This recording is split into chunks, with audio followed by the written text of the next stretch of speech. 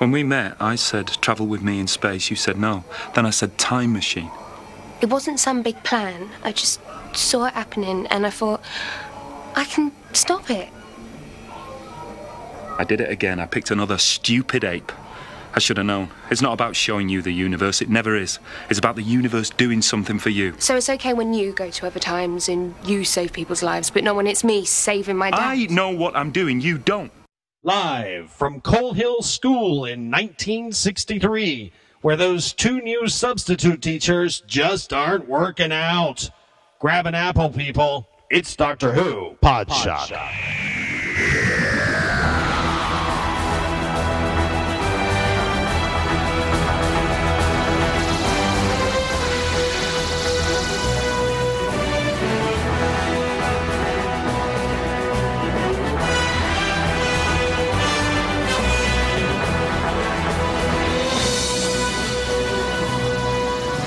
This is Doctor Who Podshock, presented by Outpost Gallifrey, episode 70 for the week of March the 4th, 2007. My name is James Norton, and I'm joined by my wonderful American counterpart, Mr. Louis Trapani. Hey, hello. And Ken, unfortunately, can't be with us again this week. He may be joining us a bit later on, but he is, what does he like to say? He's on assignment. That's right, when anybody's away. So I'm sorry, anyone looking forward to his witty openings. Sadly, you'll just have to put up with me this week. And me. And Lewis. But in Ken's usual style, let's move straight on into the news, because, it's kind of a bit of a slow news week this week. I guess this will be the case as we go ahead in the upcoming to Series 3.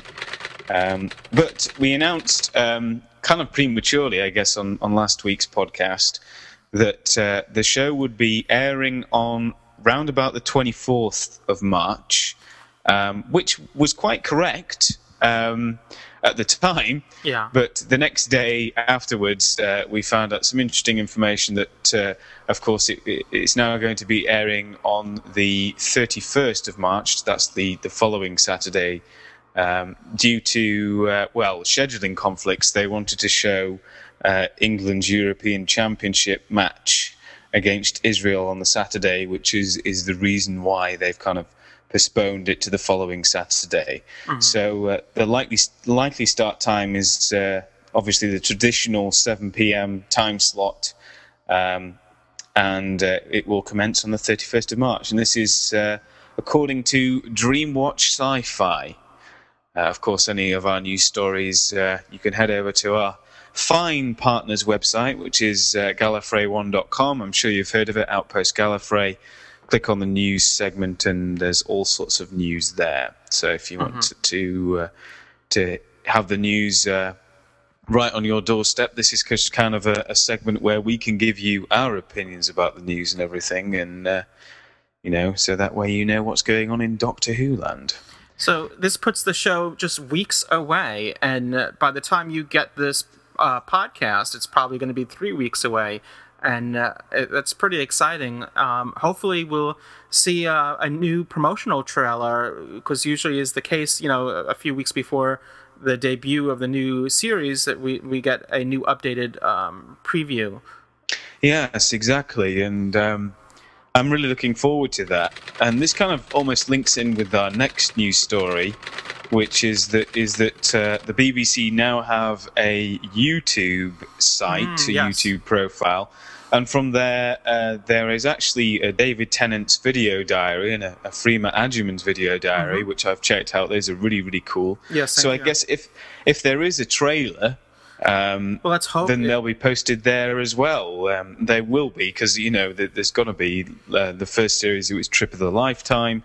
Then there was a similar thing for the second series. So I'm sure it's going to happen to get people interested in it. But of course, the hardcore fans know when it's going to be and when it's going to be happening. So, but it's great that a deal has been struck between the BBC and Google. Absolutely. So that now they have these clips, all of these clips on YouTube.com. It seems, though, at the moment that they tend to be mostly for upcoming shows, or for Doctor Who certainly, but for shows in general, they have like preview clips for upcoming shows, or just little bits of information here and there. So with David Tennant and Freeman Agyeman, they labeled them their diaries, 1. So I assume by putting 1 there that there'll be a 2, a 3, and a 4. That there'll be a series. So I would imagine, even though we're getting a head start because it's still a few weeks away before the series begins, that this may continue throughout the series of getting video diary segments on YouTube. And what's great about YouTube is, as I've been saying on our forums, is that it's great news because it's accessible for everyone. It's not limited to a certain restricted region. to a country. Yeah, it's exactly. platform agnostic, so it can, if you're on a Mac or a PC, you can watch it. And I noticed that they did disable with YouTube. You can share it on other websites. You can take YouTube offers an embedding code so that you can actually embed the video on another site. And so far, that's the only limitation that I found so far through the BBC content, is that they disabled that feature. But you still can. Yeah, but I'm sure if you're savvy enough, if you know how to code, then that really won't be a problem.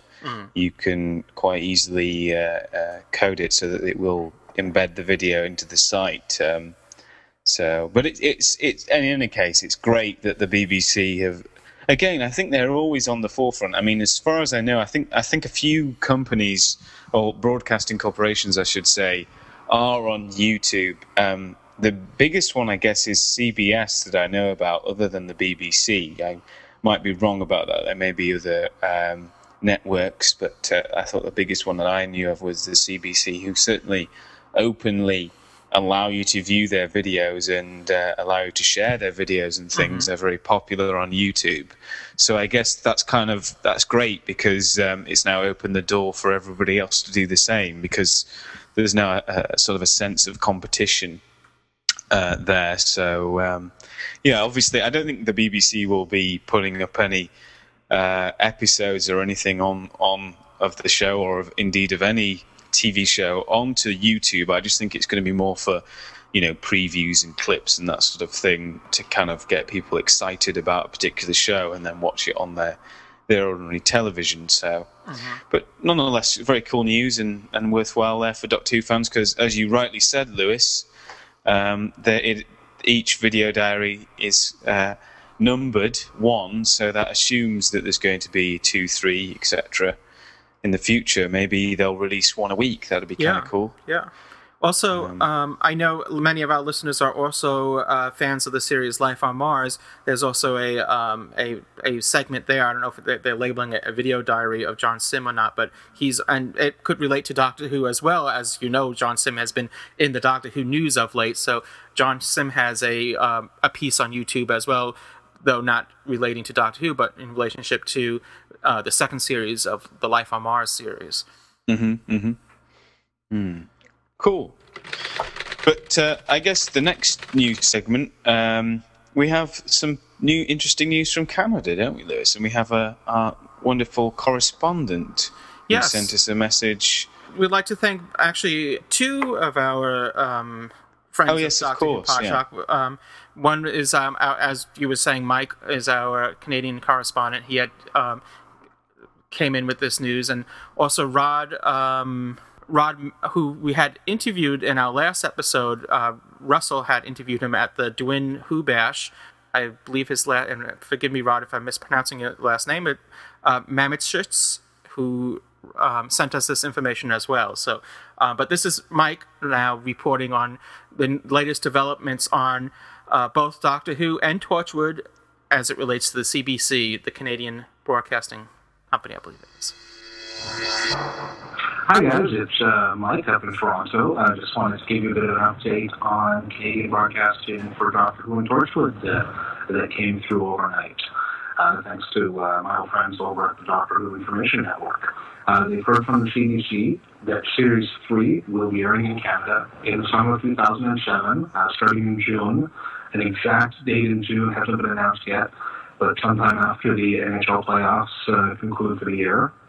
The Runaway Bride may also air in the summer, but they haven't confirmed necessarily that it'll air before Series 3. Certainly we hope that it will. Finally, we've heard that Glenn let us know that Torchwood is going to be airing in the fall of 2007. It'll be the first series of Torchwood. So Torchwood 1 will air after Doctor Who 3. And that's all the big news we have now, which is it's great to hear. It's been nearly a year since the CBC announced they have Series 3 as well as Torchwood, that they're co-producing those. So we finally have something looking like broadcast tapes. Thank you very much.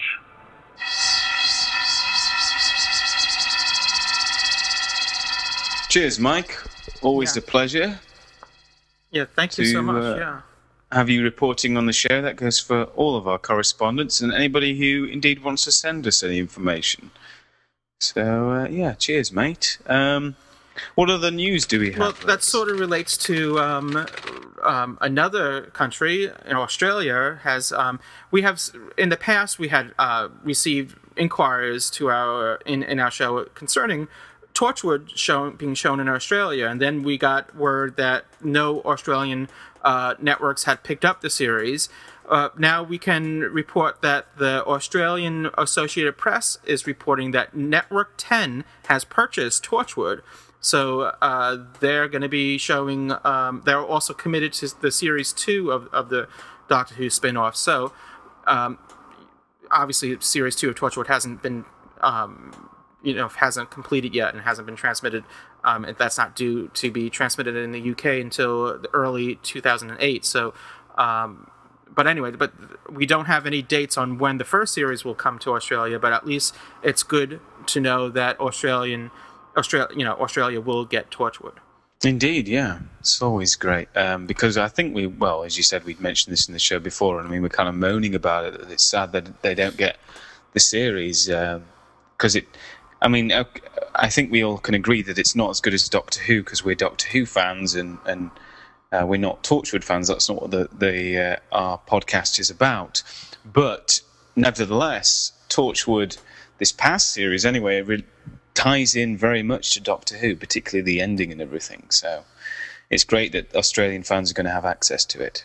Yeah. I mean, a lot of our listeners are very big Torchwood fans too. I mean, we do understand some of them are not. So, but we try to find a balance there between. And there's and I don't know if and forgive me if I'm not crediting who. I remember perhaps reading something in our forums, or maybe it was something sent to our feedback, but. And I'm not sure how official this is, but there was word that a Sci-Fi Channel spokesperson was at a recent convention, and someone had posed the question to him or her concerning Torchwood, and the response was that there are negotiations to acquire Torchwood. So you may be seeing Torchwood in the U.S. In the near future too on the Sci-Fi Channel. Nice, yeah, good. Right, I think that pretty much wraps it up for news then, doesn't it? Wraps it up for the news. I mean, as the new series, gets closer, there's lots of buzz going on in the news section, and but we're trying to highlight just the major stories. So there's lots of activity, but through the buzz, we're just sifting out the stuff of the noise, so to speak. yeah, because there's loads going on, admittedly, but there's not actually that. Well, it's interesting, but a lot of it I wouldn't define necessarily as news. So we just want to give you our kind of slant on the important stuff, or the stuff that we deem to be newsworthy. Yeah, major news. Anyway, so without further ado, let's go into the features segment. So we'll be back after these short messages.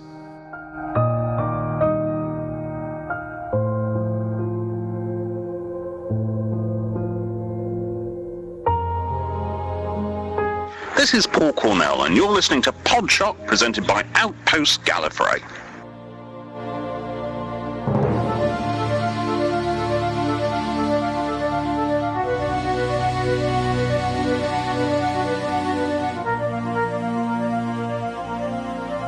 Stop him!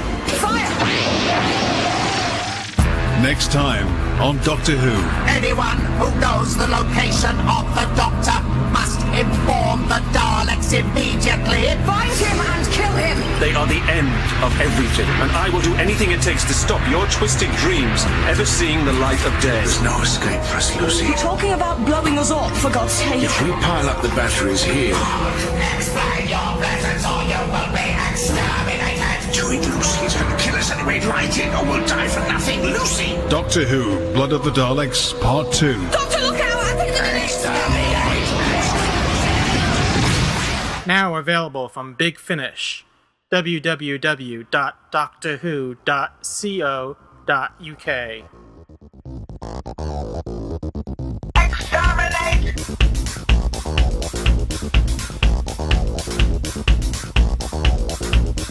Exterminate! You're back with Doctor Who Podshock. As if you really went anywhere. Hey, it's with great pleasure that we bring you our first in a series of interviews directly from Gallifrey 2007, the 18th Amendment of Gallifrey 1 out in LA this past February. We have our first interview. First up is Paul Cornell. Paul Cornell, a British writer, probably best known to our listeners for writing the episode Father's Day, a Ninth Doctor story starring Christopher Eccleston. But his history with Doctor Who goes much further back than that. He's written several Doctor Who novels, including Human Nature, No Future, Happy Endings, The Shadows of Avalon, also the webcast Scream of the Shalka. And he's also written one of the writers of the Discontinuity Guide, a Doctor Who reference book. And you'll see him, you'll get to see one of his stories again in the upcoming Doctor Who series, Series 3. Human Nature is one of the episodes slated for this upcoming series, so we're anxiously awaiting that. The interview was conducted through our special correspondent, our Canadian correspondent, Mike Durin. Thank you so much. And special thanks to Sean Line for making it possible. Without any further ado, this is Paul Cornell. Hi, I'm here with Paul Cornell at Gallifrey 18 in Los Angeles. Welcome, Paul. Hello, Mike. How are you enjoying the convention? Oh, I'm loving it as always. This is my 10th year going to Gallifrey conventions, and as always, it's just a fantastic break in the middle of February for me. Nice change for the weather? Oh, yes. My body has got used to the idea that I'm going to be in California for 5 days every February. One thing to get the Canadians and Brits here is the weather. Oh, yeah. The swimming pool. That works for me. Yes. Okay. Well, first question. I'd like to. We know you're writing for the next series. Can't tell you anything. There we go. Next question. Oh, I can tell you that Jessica Stevenson is going to be absolutely magnificent. That's all I can tell you. Okay. Well, next question I have. I know you have a new Doctor Who audio that's just come out from Big Finish called Circular Time with Peter Davison and Sarah Sutton, and I believe you wrote that with Michael Maddox. Mm-hmm. What can you tell us about that audio? It's 4 separate stories, 4 one-episode stories that each represent a season. They all add up to something when put together.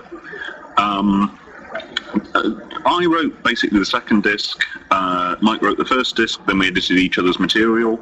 I think it's something quite a lot different.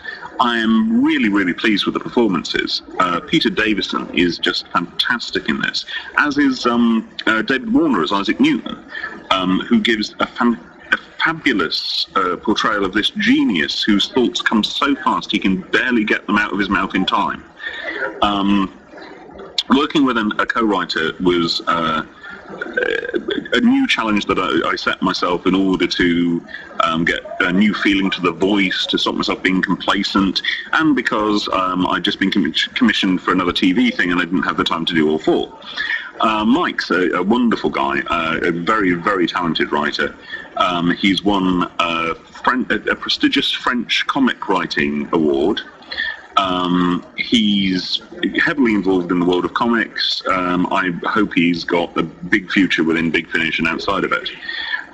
His dialogue, for one thing, is very cracking. And one thing he does that I no longer do is he can do real in-jokes. That is, in-jokes that are actually jokes and are funny.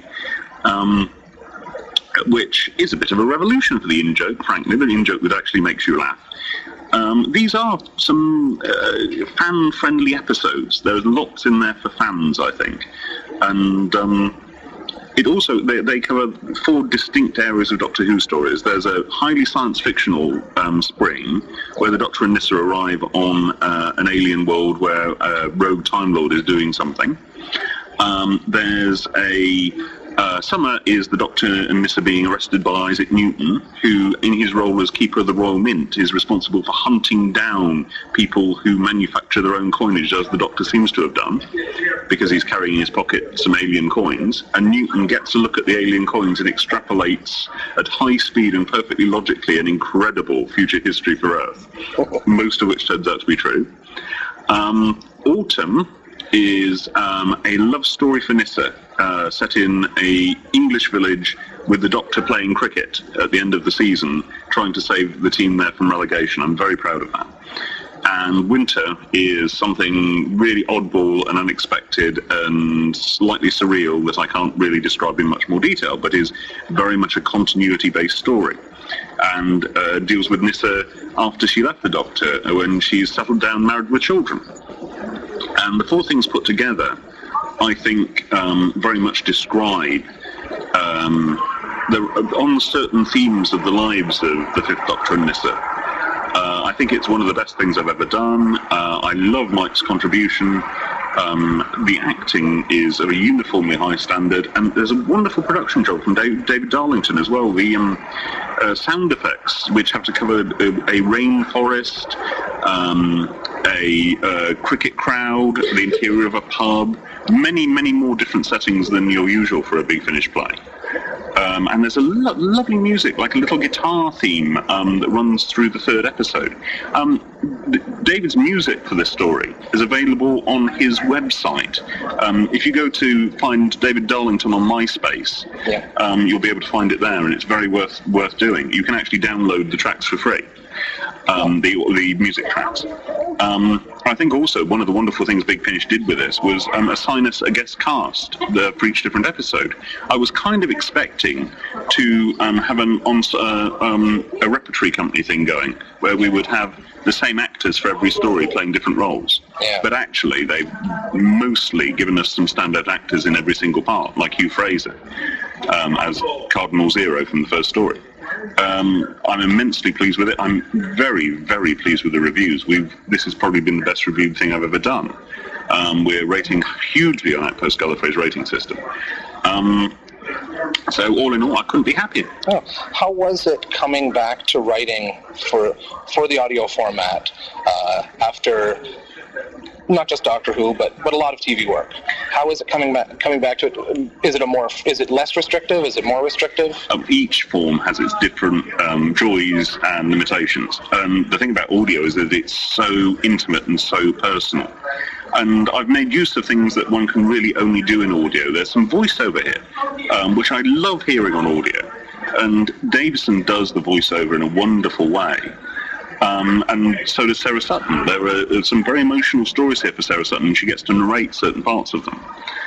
So we cover a lot of territory, and it's wonderful to get back to the intimacy of audio. Okay. Just a couple more questions. Are there any churches in it?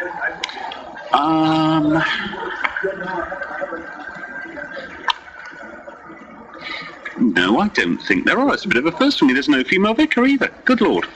And finally, where were you on November 7th, 1987? What happened that day? Father's Day. Oh. I think I'm... that's a really good question. I don't know. I think I'd probably been watching episode... Is it 3 of Delta and the Bannermen? I would have been with my parents in Wiltshire for Delta and the Bannermen. I remember seeing it at home. So I would have been with my father. There you go. That's an amazing question. I must look up a definitive answer, but I think that's right. Yeah, thank you very much, Paul. Well, thank you, Mike. That was great. Thank you so much, Mike Duran, for conducting that interview, and Sean Lyon for making it possible, and of course, Paul Carnell for giving up some of his time on our very busy weekend with us. I would be greatly remiss if I didn't also mention that Paul's talents extends beyond Doctor Who, because he's also written for television series such as Casualty, Holby City, and Coronation Street. And Paul's also responsible for a Big Finish audio production spin-off series. It's a Doctor Who companion spin-off, Bernice Summerfield. So check all that stuff out, and I'm sure you won't regret it. We'll be right back with our feedback segment here on Doctor Who Podshock. Don't go away! And I thought of your face, that Christmas looking back at me. I wish today was just like every other day. 'Cause the day has been...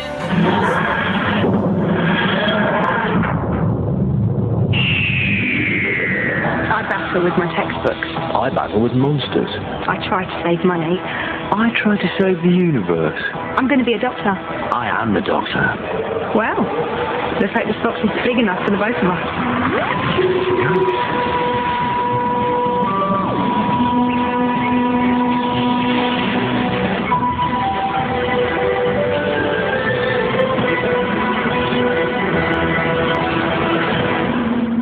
Doctor Who, coming soon to BBC One.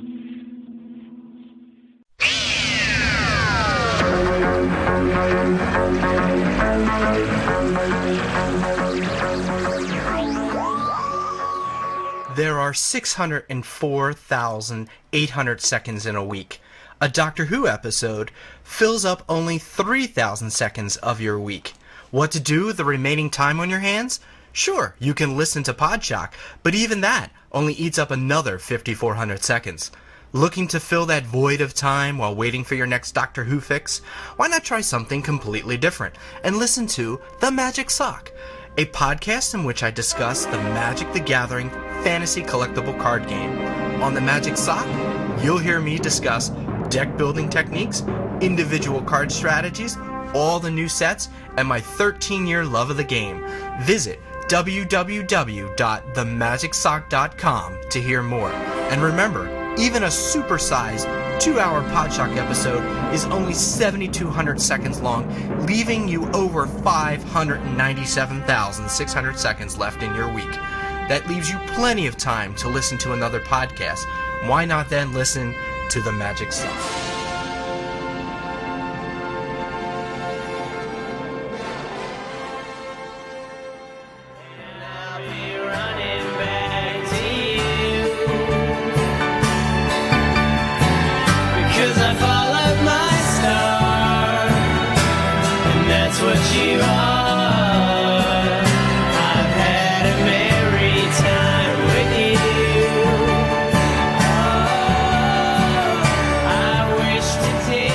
And we're back with Doctor Who Podshock, and joining me is the glorious and ever so faithful and bestest of friends, James Norton.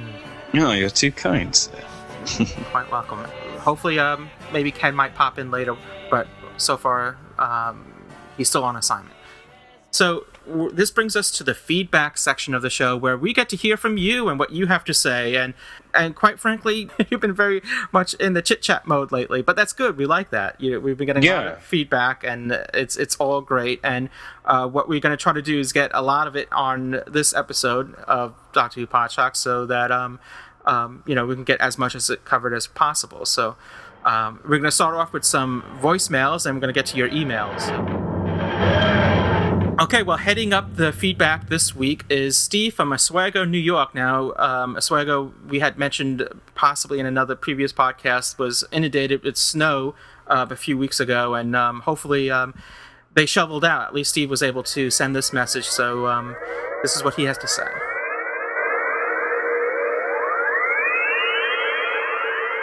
Hey there, you gorgeous bastards. This is Steve from Oswego, New York. You've probably seen us in the news, even James over on the BBC. We're the ones buried in 10 feet of snow. Well, we were, but we're starting to thaw out, so I can get a call through to you guys. Started listening just recently because I caught up with all my Big Finish audios, and you guys had just done your union with Outpost Gallifrey, which is my homepage, so thought I'd check you out. Fallen in love with the show. Playing catch-up now with all of your back shows off of iTunes, and I'm really, really enjoying it. Wanted to say something about the growing a TARDIS thing you guys were talking about last week. I haven't read these books, but I read about them. The last stretch of 8th Doctor books from the BBC line had the Doctor, they destroyed Gallifrey. It did something to the Doctor himself. Gave him amnesia, and they set a last series of books with him on Earth at the beginning of the 20th century. And then through the series of books, the TARDIS is growing. It starts off as a seed after the destruction of Gallifrey. And then at the end of the 20th century, he regains his memory in the last Lance Parkin book, that they publicized it would be the last of the BBC books before the new series. And then he regains his memory. We somehow regain Gallifrey, and the TARDIS is back to its full-size self, and it's a coral-like thing, so that's why it can be a seed and organic. Don't know if anybody knew that, but I thought I'd point it out. You guys have a great time. Keep up the great, great work. Thank you. Cheers, man. It's always great to hear from you and hear the tidbits from people who have read novels or heard Big Finish audios and etc. Because it's always difficult, almost in a way, as being a Doctor Who fan, because there's so much stuff out there and so much going on.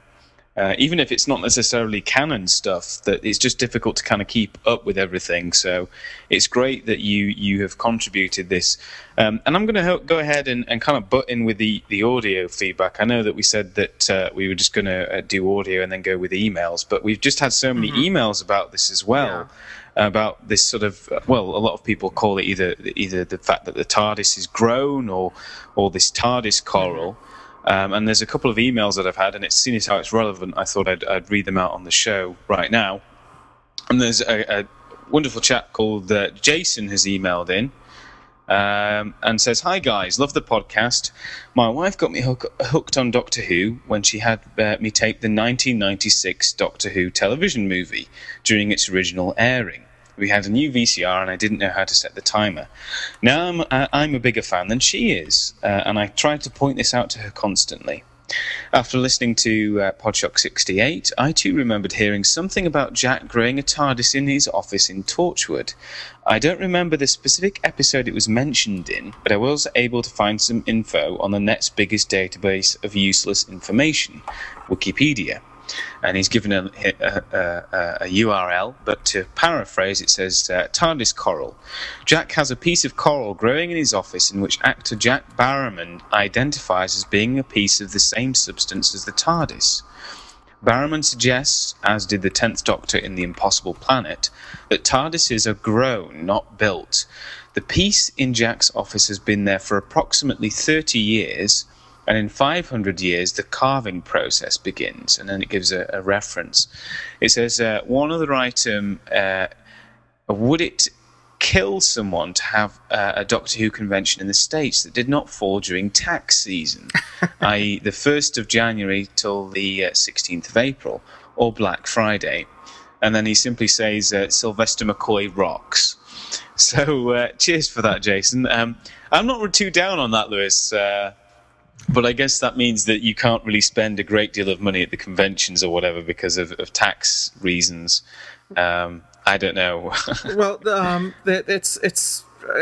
was assuming that perhaps I have some friends who are CPAs that they do tax returns for other people, and that's the busiest time of the year. Really, is during they can't really do anything. They can't go on vacation. They can't do anything during that time. Okay, right. So that was my assumption that perhaps he's a CPA, but. Yeah, you have up until April, traditionally April 15th, but if it falls on a holiday, then they extend it, or a weekend, they might extend it a day or two to get your taxes all sorted out and done and filed, and so you're not, levied with a fine. So yeah, it can get very hectic if you're in that field. Okay, that's good to know. So we've also had an email from a chap named Alex, who's actually all the way in Tokyo in Japan. Wow. And he had emailed in to say that he wondered whether the TARDIS grown is the same as growing a TARDIS. So, you know, the sound is the same as the fact that the TARDIS is grown. So I thought that was kind of a funny little joke. He said maybe this isn't the case, but it's just a thought. So I'm paraphrasing what he's written because he's gone into a bit more depth than... He's talking about GROAN, grown. Yeah, instead of something growing, as in a plant growing, something groaning, like the TARDIS. He also says, it is alluded that Jack has an association with Torchwood since the 1950s. Does this mean he might be behind the scenes in Boomtown? Interesting bit of speculation. Yeah, that is quite interesting, because if number one, if this piece of TARDIS coral has been in his office for 30 years or whatever, as it says in Wikipedia, then he must have been there for some time. And also, you know, maybe if he's been on the scene since the 1950s, and because the underneath in the Torchwood hub itself does look very old with all the tiles and everything. So maybe he was actually in Cardiff while he was visiting in Boomtown as well. So kind of in two places at once. So, yeah, that's an interesting point. I hadn't thought about that, but yeah, nonetheless. Anyway, let's get back to the audio feedback, but I just wanted to... Sorry, Lewis, I wanted to interject there. No, that's quite right. That's quite right. But my take on this whole thing... Well, first of all, I must, re-inject that, while watching Torchwood, I never caught on to any references of Jack growing a TARDIS. I'm not saying that it wasn't there, but I just didn't catch it. So... from what I understand, there was a reference, and now it seems to be removed from Wikipedia, I'm just not finding it. Where there was a publication, I don't know if it was the TV Times, the Radio Times rather, had some sort of mention about the Jack growing a TARDIS, or someone had written an article, perhaps. But my take, as far as the whole matter with growing a TARDIS, is. I always saw the TARDIS, if you go back to Logopolis, and the Doctor had to, he went to Logopolis to get, because that's where the population was very advanced in block transfer computations, and he had to recheck the shape of the TARDIS against that, and it's been a while since I saw it, so I'm a little rusty, but my point is that and the way that the Doctor can delete rooms, and so I always saw the TARDIS more as a scientifically developed mechanism where perhaps it is grown, but mathematically grown, sort of like the Mandelbrot set, where you can, through a mathematical formula, you can create imagery that looks somewhat organic, and that's how I kind of see the whole growing a TARDIS thing, less, more scientifically and based on mathematical computations, than a seed growing in an organic way. That's how I always see it. Yeah, I had always envisioned a similar sort of thing, but as I thought that you could have a chameleon circuit that works on the outside of the ship, why not have it on the inside of the ship? Which exactly. I know you could rearrange bits of the TARDIS and have different sort of like the control Star Trek holodeck concept, except for a more physical, where the holodeck was projecting and using transporter technology to create physical objects, sort of in that sense, but in a more real way, where the objects are not being projected, but like you said, in a similar sense to the chameleon circuit on the outside, you can do the same thing on the inside. Yeah, so when he was talking about how, TARDIS were grown or whatever, I didn't think that was weird. But this kind of whole Captain Jack issue does shed a completely different light on it, I guess, and makes it seem like they really are grown very much in the way that you grow a plant or something along those lines. So, because it does look like coral or something along those lines.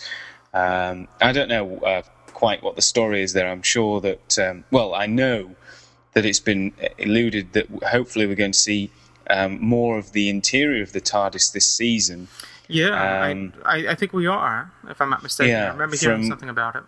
Yeah, just from rumours and things. Even a bathroom, maybe. It sounds quite weird, but that's what I heard, so I can't remember where I heard it. Yeah, TARDIS loo. So I don't know, this kind of changes the perspective of things, but hopefully it will be alluded to in the upcoming series. We'll just have to wait and see. It's not long now, so there we are. So anyway, next piece of audio feedback, please, Mr. Trapani. Dave Cooper, I believe it's Dave Cooper, a longtime friend of Doctor Who Podshock and contributor to our forums and very active member. And we want to thank him for all his contributions. And he's now sent us he's gracing our podcast with his voice as well. So this is what Dave had to say. Hi everybody, this is Dave Cooper, Dave AC on the Gallifreyan Embassy forums. Hi to Ken, Lewis and James and all the listeners. Just a bit of feedback about the event that I went to on the 3rd of March this year.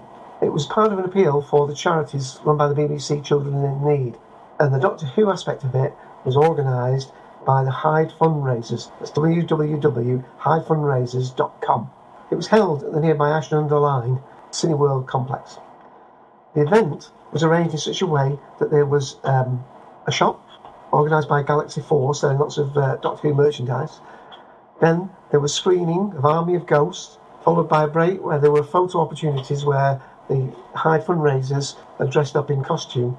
Then the second screening of Doomsday, and followed by a question and answer session by their guest. And the guest was none other than Andrew Hayden Smith. He played Jake in Age of Steel and Rise of the Cybermen, and then again in Doomsday. Unfortunately, I heard about this a bit too late. Crazy, really. I hear about events in New York, I hear about cruises with Doctor Who, but something local down the street, and I don't hear enough in time to get a ticket. But let me tell you, it was very well attended. The shop, Galaxy 4, they must have been well surprised. I was there at least 20-25 minutes before I could get to the front of the queue. Lovely to see. There was a large number of young kids with their mums and dads, and they were buying plenty of stuff. Battles in Time cards going particularly well. Whilst I was there, one of the things I did was I bought a small Captain Jack and the Empty Child figurine. It was a dual pack set.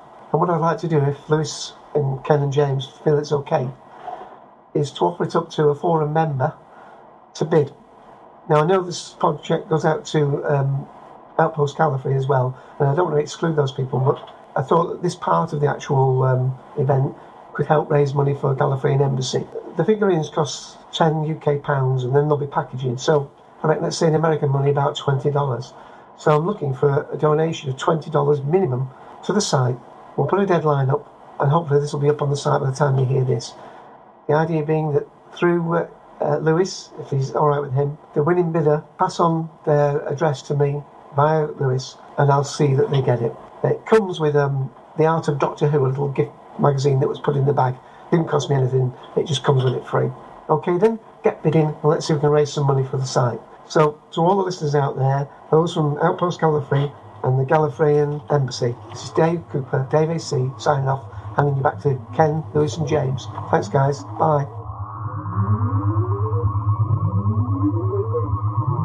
I'm constantly amazed by our listeners, and especially our regular listeners who contribute an awful lot to the show. And I have to just say thanks so much to Dave AC on the forums, Dave Cooper there, for that fantastic little kind of commentary on the event, and also for putting forward this awesome figurine for people to bid on the website to raise some money for the site. That's really kind, Dave. Thanks so much. It really is very humbling to hear listeners really kind of root for us and want to give us so much money, because it is an expensive sort of preoccupation to run the site and to distribute the podcast. And Lewis, of all of us, puts in an awful lot of time. So it is great that people are willing to give us some donations and help along with the runnings of the site and everything. And everything that does come and goes directly back into the site and the podcast, and to make a better show for you and to continue the show. Exactly. But I think what we'll probably do is with regards to that will be to start a forum thread with a picture of this item, so that people can bid after this podcast goes out. Yeah, that's a good idea, James. And then actually that way post, into that thread with their pledge to, donate, to bid on it. Yeah. And then that way it's kind of open and fair, and everybody else can see what the current bids are. Because I think if we try to do it any other way, then people wouldn't know how much to bid, sort of a thing. Yeah. Other than because I mean, the way the site's set up, you can only send a donation. You can't really say how much you want to pledge and make it open to everybody else. If you don't know who pledged before you. Yeah, I think that's a great idea, James, and glad we got someone with a brain on the show to sort that out. I wouldn't go so far, mate. But yeah, I just want to say thanks to Dave again, top man. Thanks so much, mate. Appreciate it. Yeah, Dave, thank you so much. It's always a pleasure. All your postings on the forums and your activity and contributions now as well. So thank you so much.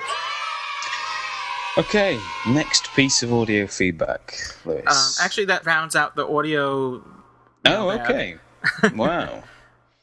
Less than I thought this week, but certainly we've had a ton of emails. So without further ado, I will get right into the emails. So first up, we had an email from a chap named David, and he asked questions about Doctor Who referencing tunes. Hi, my name is David, and first off, I would like to say that I just started listening to Podshock a few weeks ago, and I'm really digging it. One thing I noticed in your last episode, 68, was the inclusion of some songs referencing the show's theme song along with the Doctor himself. I instantly recognised the Time Lords, aka the KLF, Doctor in the TARDIS remix, but I have no idea who did the later tune with the lyrics, I had a strange dream, who knows what it means, I walked on moonbeams with Doctor Who. I'd really like to know more information about the song, title, band, album, if possible. Do you guys know of any other cool songs out there with the Doctor Who referencing in them? Anyway, I love the show, keep up the good work, and thanks for your time. David, somewhere outside of Austin in Texas, USA. Yeah, perhaps Lewis would be best to answer this question, because I know that you certainly have a lot of material in the way of music along with Doctor Who, so I'll leave it to you, Lewis. That particular song is I guess a rather old one. It's from a group called Blood Donor, and it's called Doctor ... is the name of the song, and it was actually featured on the B-side of a single okay, this is going to date me, I guess. Way back when, back in the old days, there were these vinyl discs that had grooves on them, and you put them on a spinning platform with a little needle, and it would play music. So this was a 45, because it went 45 rotations per minute on the spinning disc, hence record, or if you like. Anyway, so it was on a 45 record. There was on side A, it was, I think it was John Pertwee did a song called "I Am the Doctor," if I'm remembering correctly, and on the B side, it was this group called, as I said, Blood Donor. And they did this song which had references to Doctor Who, and hence made a nice companion piece to it. But there are plenty of other artists out there that over the years have made references to Doctor Who. Human League has a song called Tom Baker, and there's one of our favorites is Orbital, has a tribute to Doctor. Actually, they have a couple songs that make references to Doctor Who, but the most known is and again, I think they do the same thing. The song is called Doctor ? And but there are many out there, and also there's a podcast and a website that has many fan created covers of the theme and other like songs related to or music related to Doctor Who, and you can find a link to that on our website. Just off the top of my head, I think it was Trilight. It's whomix.trilete.net. Yeah, so it's like TRILETE. But if you're, of course, in the enhanced version on your computer, just click on a little link and it'll take you right there. So there you go. Like I said, there's plenty of others out there. I'm sure I'm missing a whole bunch. So but there's mashups and all sorts of different bits and bobs. So there's a whole mashup industry. There's Doctor Who on Holiday, and that was done. It's got a lot of airplay, if you will, a lot of attention on the net recently. And it was kind of a Green Day stroke Time Lords mashup sort of thing. But Yeah. I mean, maybe it would be a good idea to start a forum topic about this. I was thinking the same thing, yeah. Because everybody has something to contribute regarding to this, because there's so much info out there on the web and so many songs that I'm sure people have got several favourites. So maybe it would be a good idea to do that and get people to contribute. Anyway, have a email here now from Wendy, who is in New York, New York. And she says, "Hello, I love your show. I listen to it all the time. In your last episode of Podshock, you mentioned that Australia will not be picking up Torchwood. You mentioned that there was no news in regards to whether Torchwood will be picked up in the US.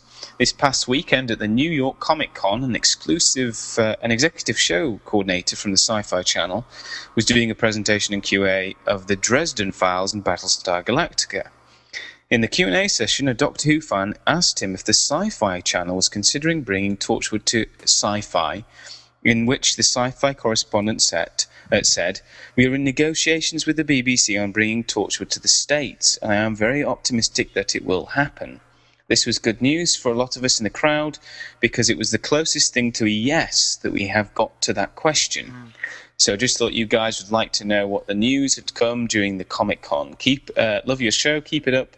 From Wendy. So yeah, cheers, Wendy. I mean, we kind of briefly mentioned it in the start of the show. I couldn't remember where I read it from. That's where I read it from one of our feed. That's why we rely so much on our listeners for information and insights on what they're listening. We always say that anytime you're at a convention, you're our ears and eyes as well. So we do appreciate that, and I'm glad, James, that you read that letter, so I can give proper credit where I got that information from. Yeah, exactly. So yeah, cheers, Wendy. Good to know. It's nice that, I just mentioned earlier that it's great that the Australian fans will get to see Torchwood, and it's now great that Torchwood will get bigger exposure in the US. Yeah, so it's a happy day for Torchwood, because we reported about Canada, Australia, and the possibility of it hitting the US all in one show. Indeed, it's global. It's global. And if I could just, I just wanted to modify or correct something that I had said earlier when we were speaking about the TARDIS being grown. It was actually Jason's email has a link to the Wikipedia. It hasn't been removed from Wikipedia. It's just been moved to a new page. There's a Wikipedia page called List of Torchwood Items, and that's where there's a reference to the TARDIS being grown in Jack's office, that it's been there for approximately 30 years. And because I couldn't find it, it was originally on the main Torchwood page on Wikipedia. So I just wanted to clear that up. So that's the problem with Wikipedia, is that it's so organic. It's always changing, and bits just like the TARDIS, it's grown too. Exactly. You see what I did there? Yes. Anyway, so we move away from the bad puns. I had an email from Charles, and Charles says, "Have you guys ever thought about doing something on the old 1980s Doctor Who Fan Club of America? I would be interested to hear your thoughts on it, rise and fall. Who started it, and what happened that caused it to fail? Was it a real fan club, or nothing more than a way to sell merchandise? Could such a national or international fan club work now? I still have my old Whovian Times and badges. The thermodynamic badge and the disappearing TARDIS mug were great." That's from Charles. So, well, I guess in a way, I wasn't a member of the Doctor Who Fan Club of America, obviously, because I'm not American, and not in the 80s anyway. But I guess that fan clubs now are evolving and are changing to the point where they can be international. In a way, Podshock really, and well, certainly the Gallifreyan Embassy is a fan club, which has sort of evolved into a podcast as well, where everyone can contribute. So I think that the fan clubs have just changed. They've moved on. It's no longer, sadly sending out paper newsletters and so on. I mean, that's still the case with Hoover's, an organisation in the UK, and of course the Doctor Who Information Network and the Doctor Who fan club in the UK. But I think there's so many fan clubs out there now that can be international. Maybe that's a reason why these older fan clubs, I know this is back in the 80s, but why they haven't really died off. They've just evolved into something else. I don't know, Lewis, because were you a member of... Yes, I was, yeah. I thought you were. I didn't want to speak for you and say, yes, Lewis was a member, and then have him say, no, I wasn't. What you on about, James? But it was a national, as the name implies, a national organization that that had as James had mentioned, a printed newsletter. It was almost like a newspaper, if I recall correctly, and it was very popular at the time. And if I recall correctly, just trying to remember, I know we had mentioned him in a past podcast. I believe the founder. His name escapes me now. It's a shame Ken isn't here, because I'm sure Ken would know. But Ken and I spoke about him once before, and we asked if he was listening to come and chime in on us and see what he's up about and where he's at these days. But I know in the feedback it was asked whether or not it was just there to sell merchandise, but it actually does tie into that, because the origin of it comes from he was obviously in the U.S. and he wanted a supplier. He wanted to get a Doctor Who T-shirts, and at that time there were none. So out of that came the origins of the Doctor Who Fan Club of America, where obviously they did, sell T-shirts at one point, and along with other items. But it was a good way to network everyone in the U.S. because, as James sort of implied before, at that time we weren't all connected via the internet, and this was our means of kind of connecting to everyone, and through a printed publication that everyone can get and be informed on what's happening in Doctor Who. And especially since it was Doctor Who was a show that was originated in the UK, it wasn't in the mainstream in the US, so you couldn't really there was no information in the TV guide that we have here in the US that reported on Doctor Who, or the other native publications that we have here, homegrown stuff, in mainstream didn't report on Doctor Who. So we relied on specialized papers such as Doctor Who Fan Club of America or if you get imported publications and magazines like Doctor Who Magazine, which at the time I would buy at specialty stores that reported on it, because that's the only way to get your Doctor Who news and information at that time. Eventually, as the series was had come to a close and fandom sort of had dwindled at that time, the club did fold and it doesn't exist anymore. So, but I think when the next time Ken is on board, we'll talk more about it, and I'll jog my memory on getting that gentleman's name who just escapes me now. Fair dues. Okay, next email. We have a lot to get through, so let's get going. I have one here from a gentleman called The Bachelor on our forums. Oh, he says, yeah, Eska. Go ahead. Yeah, Eska, yeah. He says, salutation, guys. Have you been watching Heroes on NBC? I'm sorry if you've already mentioned this and I just haven't caught it yet, but I must say I was already a huge fan of the show beforehand, but then to have Christopher Eccleston suddenly join the cast mid-season, what a delight. And I don't know if you watched Monday's episode, he sent this on the 26th of February, but how strange it was to see our very own Ninth Doctor interacting in a scene together with TV movie's infamous master, none other than Eric Roberts. Oh, and how about Star Trek Sulu there for good measure? So strange the times we live in concerning television these days. What say you guys? Esco, a.k.a. The Bachelor, on your forums in San Antonio, Texas. So, yeah, I guess it is kind of crazy. I don't think that Eric Roberts for one moment would have thought that he would have been doing work with the next Doctor after the TV movie and everything. I don't know, I don't want to speak for him, but certainly it is strange how everything now is kind of fluidic, and shows mingle into one another, and you get actors jumping all over the place in SF anyway. I think that's kind of always been the case to an extent, particularly in shows. I mean, even in Doctor Who you have people who have been in one episode as one character, and then a couple of seasons later they'll come back as a completely different character, but obviously you recognise them. Exactly, Freema Agyeman is the most recent example of that. Colin Baker was an example of that, of course. Lala Ward was the same.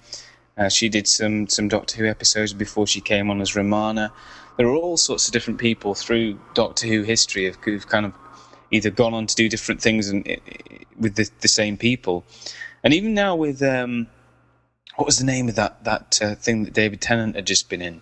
Recovery. Oh, yes. Mm-hmm. He did it with Sarah Parish, who was, of course, the big spider queen in The Runaway Bride. Yes. So, it is interesting times for TV because things now are so fluid, and actors will find themselves working with people who they've worked on different projects before, or who are kind of loosely connected to other projects that they've worked on before. So in that aspect, it's kind of weird and kind of strange. But I've got to give props to Christopher Eccleston, because after doing Doctor Who, I mean, obviously he's always been a hugely successful British actor and high-profile actor, and has been in all sorts of different movies and things. But to be on one really successful television show, i.e. Doctor Who, and then to go to Heroes, which I haven't seen it personally just because I'm not in the US and I don't get the NBC, but certainly that seems like a really successful show over there in the US. Every American chap who I know is raving about it.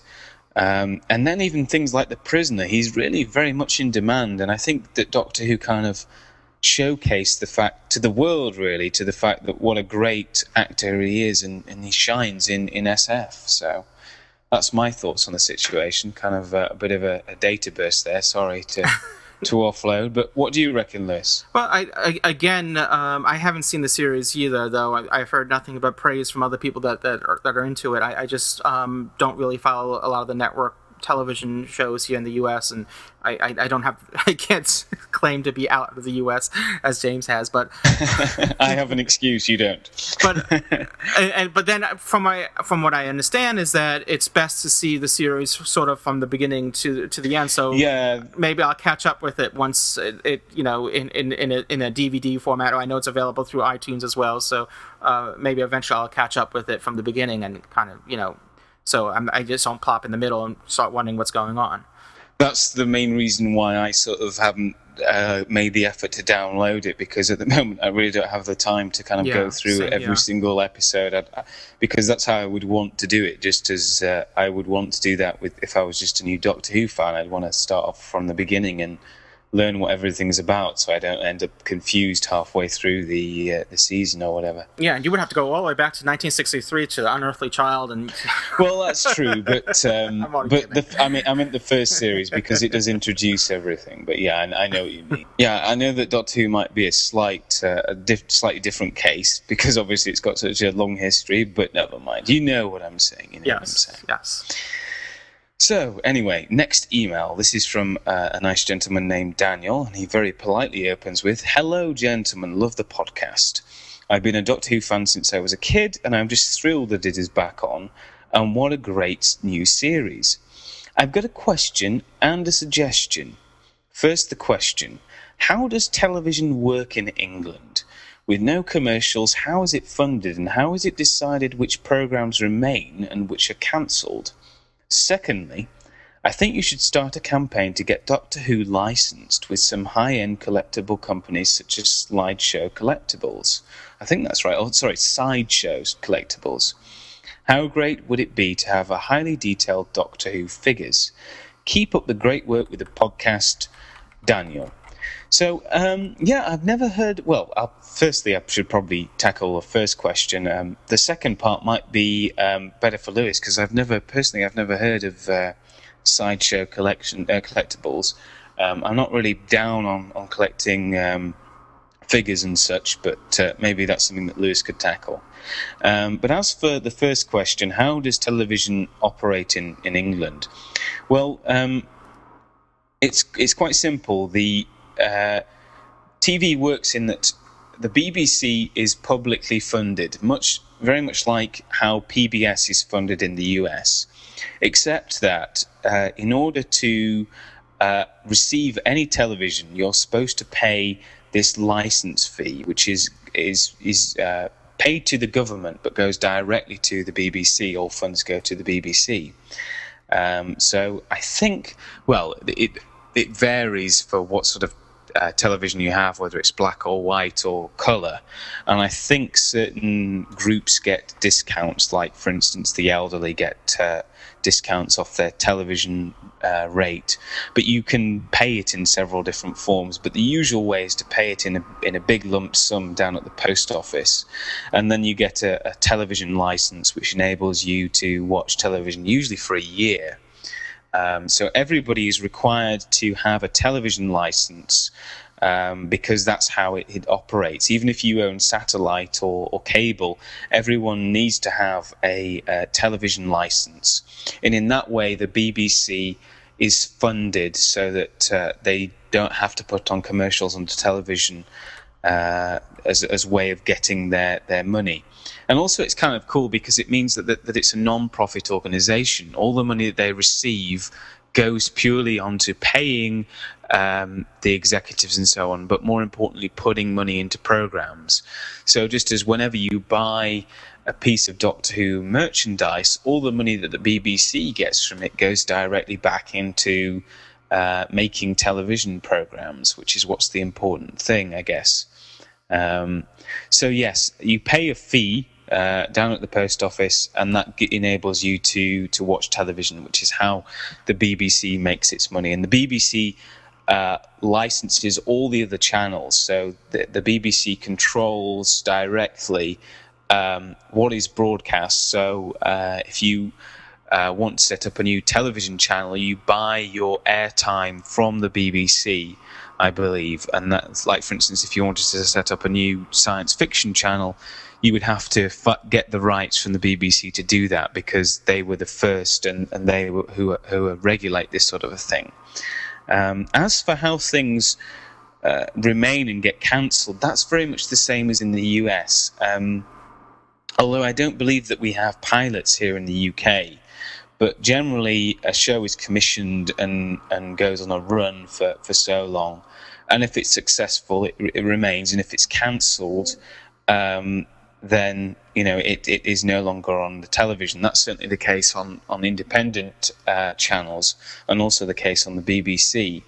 But I think because the BBC is publicly funded, people are much more critical of the BBC than they otherwise would be of other networks, I think, because they are directly funding the channel, so and the network. So people are always very quick to criticise the BBC if they think they do something out of hand. Mm-hmm. And the BBC has excellent infrastructure there in how to complain and how to make suggestions as to what should be done regarding programming, etc. So, that's kind of a very detailed description, I guess, for the podcast, but that's essentially how it works. Lewis, do you have any insights into his second question? Yes, even though I don't own any of them myself, but I can report that these sideshow collectibles are highly detailed collectible figurines, and right. What I can do is James, what I'll do is I'll send you a link to a site where you can check them out. And thanks, mate. They have whole lines of figurines, such as from Star Wars and Aliens and Planet of the Apes. So Doctor Who would kind of fit into their lineup of sci-fi genre. They also cover comic book characters like the Hulk and all that. And again, they're very detailed characters.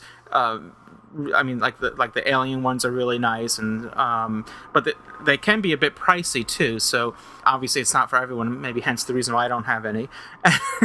but they are quite good. They look very nice, and I guess it's just a matter of them getting a license from the BBC before they and enough demand for them, which I'm sure if they're doing stuff for Planet of the Apes, I'm sure they can do stuff for Doctor Who as well, since obviously Planet of the Apes it has many fans, but it's not a current commodity. It's but Doctor Who is, and especially now that it's all over the US on the Sci-Fi Channel, on BBC America, and now heading off to PBS stations, you can catch the Christopher Eccleston series. So I think the US is catching up with the rest of the world. Yeah, I see what you mean. They do look very detailed, but very expensive, yes. Yeah, I think maybe some of the... it depends on how many they do. Maybe they have limited molds or whatever, limited runs. Yeah, limited edition kind of things, and they bring up the prices up. Because I can see them, anywhere from, in U.S. prices, as far as full figurines, not bobbleheads, but starting at maybe $50 or $45, but they can go up to close to $1,000. So, wow, that's amazing. Depending on the scale and all that, they have 1/4 scale alien maquettes, and they're like $900. Blimey. Some people must have serious lira if they can afford such things, but whatever floats your boat, whatever floats your boat. If I can kind of sort of just segue back to that other feedback we got from concerning the Doctor Who Fan Club of America, that when I was having a brain fart and I couldn't remember the gentleman's name that was the editor and founder, I believe, of the organization. His name is Ron Katz, and the publication was the Whovian Times. So I just wanted to clear that out. I didn't get much sleep last night, so my brain isn't fully functional. But there you have it. It's and Ron Katz, if you're still out there, we want to hear from you, so please get in touch with us. Yes, cool. Okay, next piece of email, which is from a gentleman simply named, I'm assuming it's a gentleman, although I don't know that. It says J.U. That's all they've given as their name. And this person says, hey guys, I was wondering if you guys have heard about what happened with Netflix in the season of Doctor Who, the second season. All the copies of Disc 1 that Netflix rented out were corrupted. During the middle of New Earth episode, the video suddenly changed to a scene from the Texas Chainsaw prequel. Some old guy getting his legs sawed off. Nice visuals there. Pretty funny, eh? After getting numerous complaints from irate customers, Netflix pulled the whole series from the queue. This was over a month ago, since Season 2 came out on DVD in the States. They still haven't put out discs 2 to 5. Actually went out and bought the Season 2 box set since they were taking too long. Keep up the great works, guys. That's from JU. Yeah, we had reported on this and mentioned it in a previous podcast, but it's still... the reason why I'm talking about it is because it's still quite interesting that they have taken their time to sort this out. I would have thought that it would have been this issue would have been cleared by now. Well, I would imagine they probably had to repress those discs, because these were specialized. These were discs that were made just solely for rental purposes, and they weren't the and solely for versions. Netflix, I believe, even. I believe so. Yeah, that's all I heard. As far as reports of this incident happening, it's been limited to Netflix. So. I'm glad they're sorting it all out. I'm sorry that it's taken so long to do. Yeah, but never mind. At least this person had the opportunity to buy the DVD set, and I'm sure that they aren't disappointed. So there we are. Yeah. There we are. Just a couple more emails, because I know time is getting on. The last one of which is a convention notes a report from the recent Gallifrey convention. But before that, I want to read an email from David. Another David Brown. He says, afternoon, I've been listening to your show for a while and have enjoyed it quite a lot. Recently, I started watching this one woman's Doctor Who parodies on YouTube. Her name is Tessa Wojdylo. Gosh, that's terrible pronunciation from me. I believe that's Wojdylo. She looks very similar to Rose Tyler and dresses up as her and the Doctor. She's done quite a few YouTube videos, not just at conventions, but also a Halloween episode and a Rose Tyler dating show, which was fantastic. We call her the Mad Rose because she is just mad. I think that if you interview her, or at least review her small videos, I believe it would be a really neat idea. Her YouTube account is over at youtube.com/Bad Wolf Productions. Be sure to check her out. She's completely fab. Dan Brown. Cheers, mate. Yeah, we'll do that. I'm sorry I haven't had the opportunity to do that yet, but maybe it might be nice to get her on the show. I'll check out her stuff and see what it's like. But I just thought I'd throw that out there for the listeners as well, if they want to, because it's always great to see. I absolutely adore fan films. They're brilliant. There's a whole host of them out on the web, and most of which are brilliant. They are all varying quality, of course, but I'm always keen to see new fan films, and particularly comedy-based fan films. I think they're really cool. So I will check that out and get back to you guys, and we'll review them, or maybe get in touch with her and see if she'd be willing to come on the show. Why not? They're very popular. James, in fact, way back in our early days of the podcast, you had put up an article on our website about it, and I think it was referencing Westlake Films or something like that. Yeah, that's right. I'm a big fan of them, yeah. And it happens to be like, if I haven't checked our stats lately, but... Yeah, but it was the most popular story for a while, wasn't it? It still may be, and... it's number John 2. Barrowman. It's right there, number 2. So it's a very popular article on our site. A lot of people are interested in it, and rightly so. Yeah, check out Westlake Films if you do like the fan films. If you haven't done already, they're a small sort of I don't know how you describe them, comedy group, sort of film production group based in Yorkshire, where I'm from, and they're pretty hilarious and do some very serious films as well as some comedic films, and not all of them based around Doctor Who, but a lot of them are, and they're really fun and really interesting. I think the website is just westlakefilms.co.uk if you want to check them out. It just always amazes me about Doctor Who fandom how creative the and this is a massive generalization, I realize that, but I see more creative efforts in the Doctor Who genre of fans that are into Doctor Who, obviously, are very creative, more so than I mean. Of course, there are creative people in all fandoms out there, and whether you're a Star Trek fan, Star Wars fan, and all that. But it just simply amazes me the amount. Yeah, it's incredible. Yeah.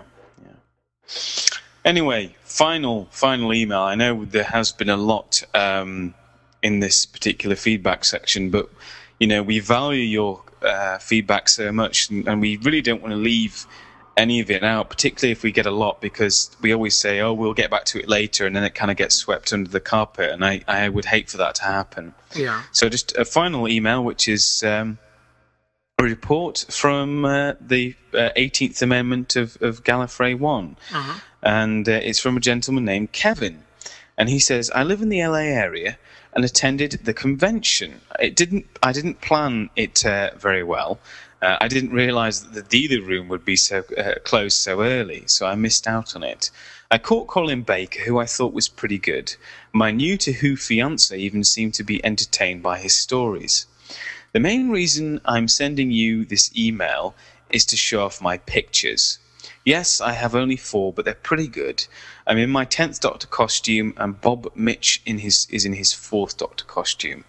I will note, however, that I did Photoshop the first one to make the TARDIS interior black, old school style. The photos are on Flickr, and if you're using the enhanced version, you can click on the link. Failing that, I'll get in touch with this gentleman and see if it would be cool if we could upload the pictures onto our own media gallery. Failing that, there's some cool pictures from the convention from Mike and a few of the listeners on the media gallery on our website, of course, podshock.net. Anyway, it says, speaking of costumes, Bob and I were disappointed at the small amount of people who dressed up. We're trying to plan something fun for the San Diego Comic Con. We would like to have each other's doctors represented in costume. As it stands, we officially have the 4th and the 10th taken care of. Can you mention this idea on the podcast? We're looking for people with their costumes, but if needed, we might try to provide costumes and look for volunteers to fill them. If you do mention this online, please direct them to my personal email I'm writing now from work.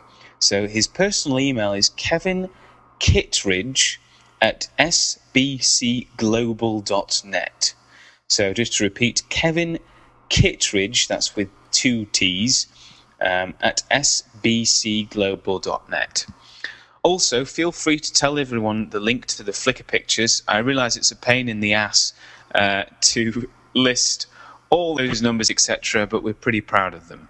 My personal favourite is the 2 of the Doctors. Thanks, guys. Kevin Kittredge. So, yeah, just to mention the Flickr set, it's, of course, flickr.com. That's, of course, without an E, It seems all these websites these days are not doing it without vowels. I have no idea. I think it's E discrimination. It's vowel discrimination. Yeah, it's weird. But mostly with E, they seem to drop the E. Flickr. Then you have what's the map site? Frapper. Yeah. It's like, what's the story? Why do they hate E so much? I do not know.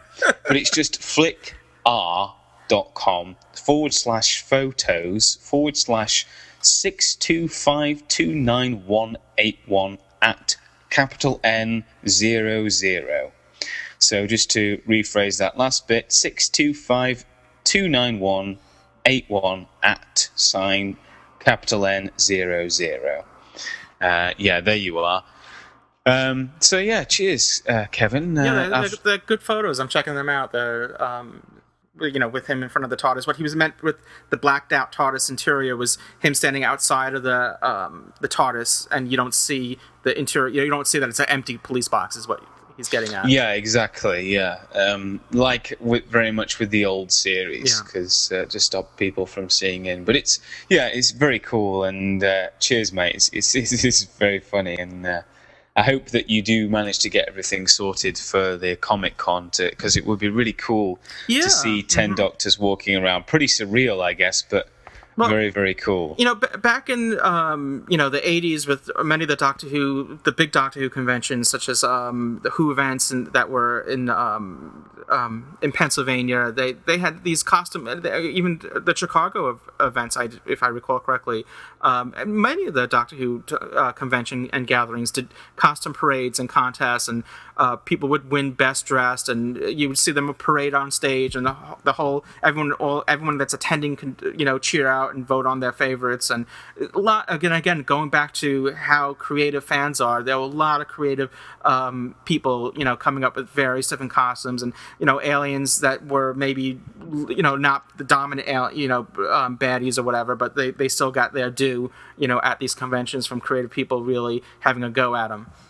Yeah, I know. It's weird how no one seems to do it anymore, really. I mean, from all the Doctor Who conventions that I've been to, only a handful of people have actually bothered. Most people haven't, and I agree, it is a bit of a shame, but I mean, even if you go back to the Gallifreyan Embassy meetings back then, if you go to our website and check out our media gallery and go to the archives of the Gallifreyan Embassy and some of our early meetings back in the 80s, you would see a lot of people even just attending our meetings. This isn't a convention. This is just our monthly meetings would dress up too. So it's, I don't know. I don't know what happened. It's, I guess maybe people have moved on or can't be bothered, or time, and who knows? But it'd be nice to have maybe a convention organizer set up a costume contest or something that will encourage people to do it again. Yeah, I don't know what the deal is, but maybe we should get dressed up if we go to Gallifrey 1 next year, or Gallifrey 19 in LA. I think that'd be quite fun. Yeah. I don't know if Ken would be up to it. I don't know if that's quite his style, but I'd be willing to do it. I have to admit that back when I was donning the whole Fourth Doctor get-up, because I had the hair, Ken never really... it doesn't seem to me to be his style, I must admit, but yeah, I know what you mean. I guess that's true of a lot of Doctor Who fans these days. It doesn't really seem to be the style anymore, and... I guess kind of even the series has moved away a bit from the campness of what it used to be in the 70s and early 80s. It's kind of moved on from that a little bit, but it's still good fun. And I mean, it's a convention, for heaven's sake. So it seems to me that the mixed conventions, people really tend to make an effort, particularly things like Dragon Con in the US, and people really do go to some extreme measures with their costumes and take the time and effort to do that. But lately, Doctor Who conventions, that hasn't been the case at all for some weird reason. I don't know why. Yeah, we'll have to change that. Yeah, we'll change that. Maybe Doctor Who Podshock listeners should make a pledge. I don't know, but it was really funny seeing those pictures. So yeah cheers, Kevin, mate, for sending them, and it's always good to see Doctor Who fans having a laugh. That's what we're about here at Podshock. So, just as a final reminder to people, please do send in your feedback. We've had a heck of a lot this week. It's great, and especially from so many new listeners. Welcome, guys. It's great to have you on board. Just to kind of paraphrase something that we always say on Podshock, is that it is as much our Podshock as it is yours. We love having your contributions, so please send stuff in. We will always be willing to read stuff out on the show or play a clip that you send in, because that's what this is all about, really. This is about the global community of Doctor Who. These are the new fan clubs, really, and the Gallifreyan Embassy and, of course, Outpost Gallifrey loves this kind of stuff. So do send stuff in. There's loads of ways to do it. You can send an email to us at feedback@podshock.net. There's also, you can, if you have Skype or the Gizmo project, you can send us a little voicemail through there, which is just simply Podshock. Those are both our usernames for both of those services. And finally, you have the Podshock public call box, which is, if you're in the US or in the UK and don't mind ringing up, is 206-888-4WHO. And that 4WHO translates to 4946. So that's 206-888-4946. It's a Washington number, I believe. Yeah. Call it up and you can leave us some feedback, and that will be directed to us, and we'll play it on the show as and when we have the opportunity. I just want to make a mention that if you did try to send a voicemail to us via Skype in the last couple of weeks and had trouble, please try again. We sorted that out, and it's fully functional once again. So you can reach us through Skype using, as James said, using the address Podshock. Yep. So I guess that's kind of it for this week. It's sad that Ken hasn't been on board, but never mind. He's a very busy gentleman these days, and he's been heavily working on assignment. But I think there's next week we're doing a Podshock, and then is it the week after that we're at Icon? I can never remember. It's or is it a couple of weeks now? Yeah, Icon. Just to remind everyone, we're doing a live show at Icon, which is in Stony Brook, New York. Icon is an annual science fiction convention. It's the 26th year of Icon, so it's Icon 26.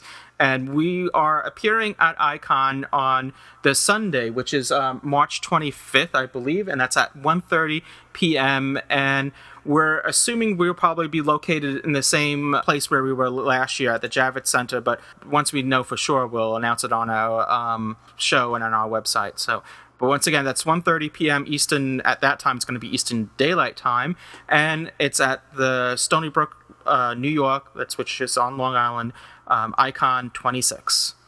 Yeah, and there's some information, albeit not very much. You can see a very dashing picture of Ken on the website, which is iconsf.org. I still have to send them a picture of me, so there's just a generic icon for me there, and of course our artwork is there, and James is not there, even though he is going to be there, not live in person, but live via the internet. So he'll be there live, just not in person live.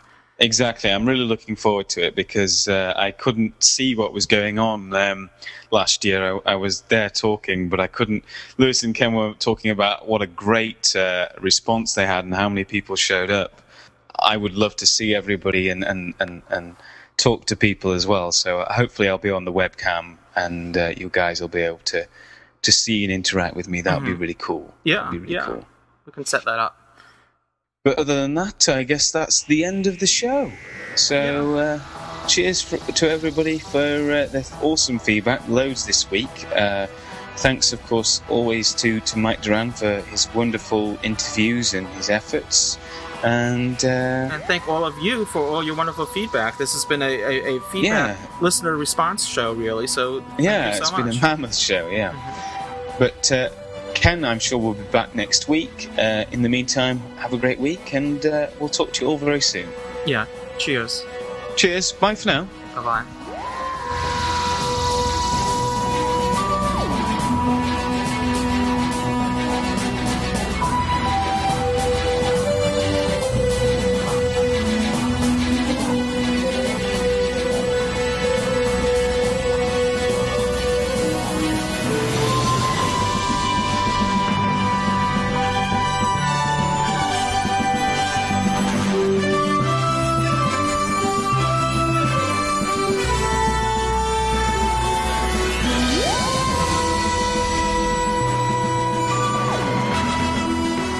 You have been listening to Doctor Who Podshock by the fan-run GallifreyanEmbassy.org and presented by Outpost Gallifrey.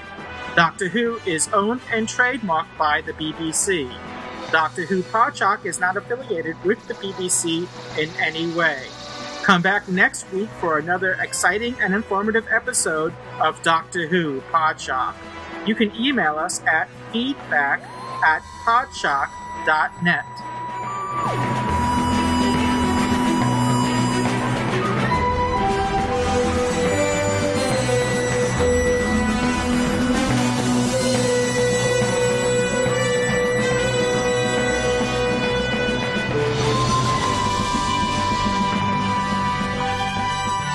For once, you're not the most important man in my life. Let's see how you get on without me then. Give me the key. The TARDIS key. If I'm so insignificant, give it me back. All right, then I will. Well, you've got what you wanted, so that's goodbye then. Goodbye. It's good, isn't it?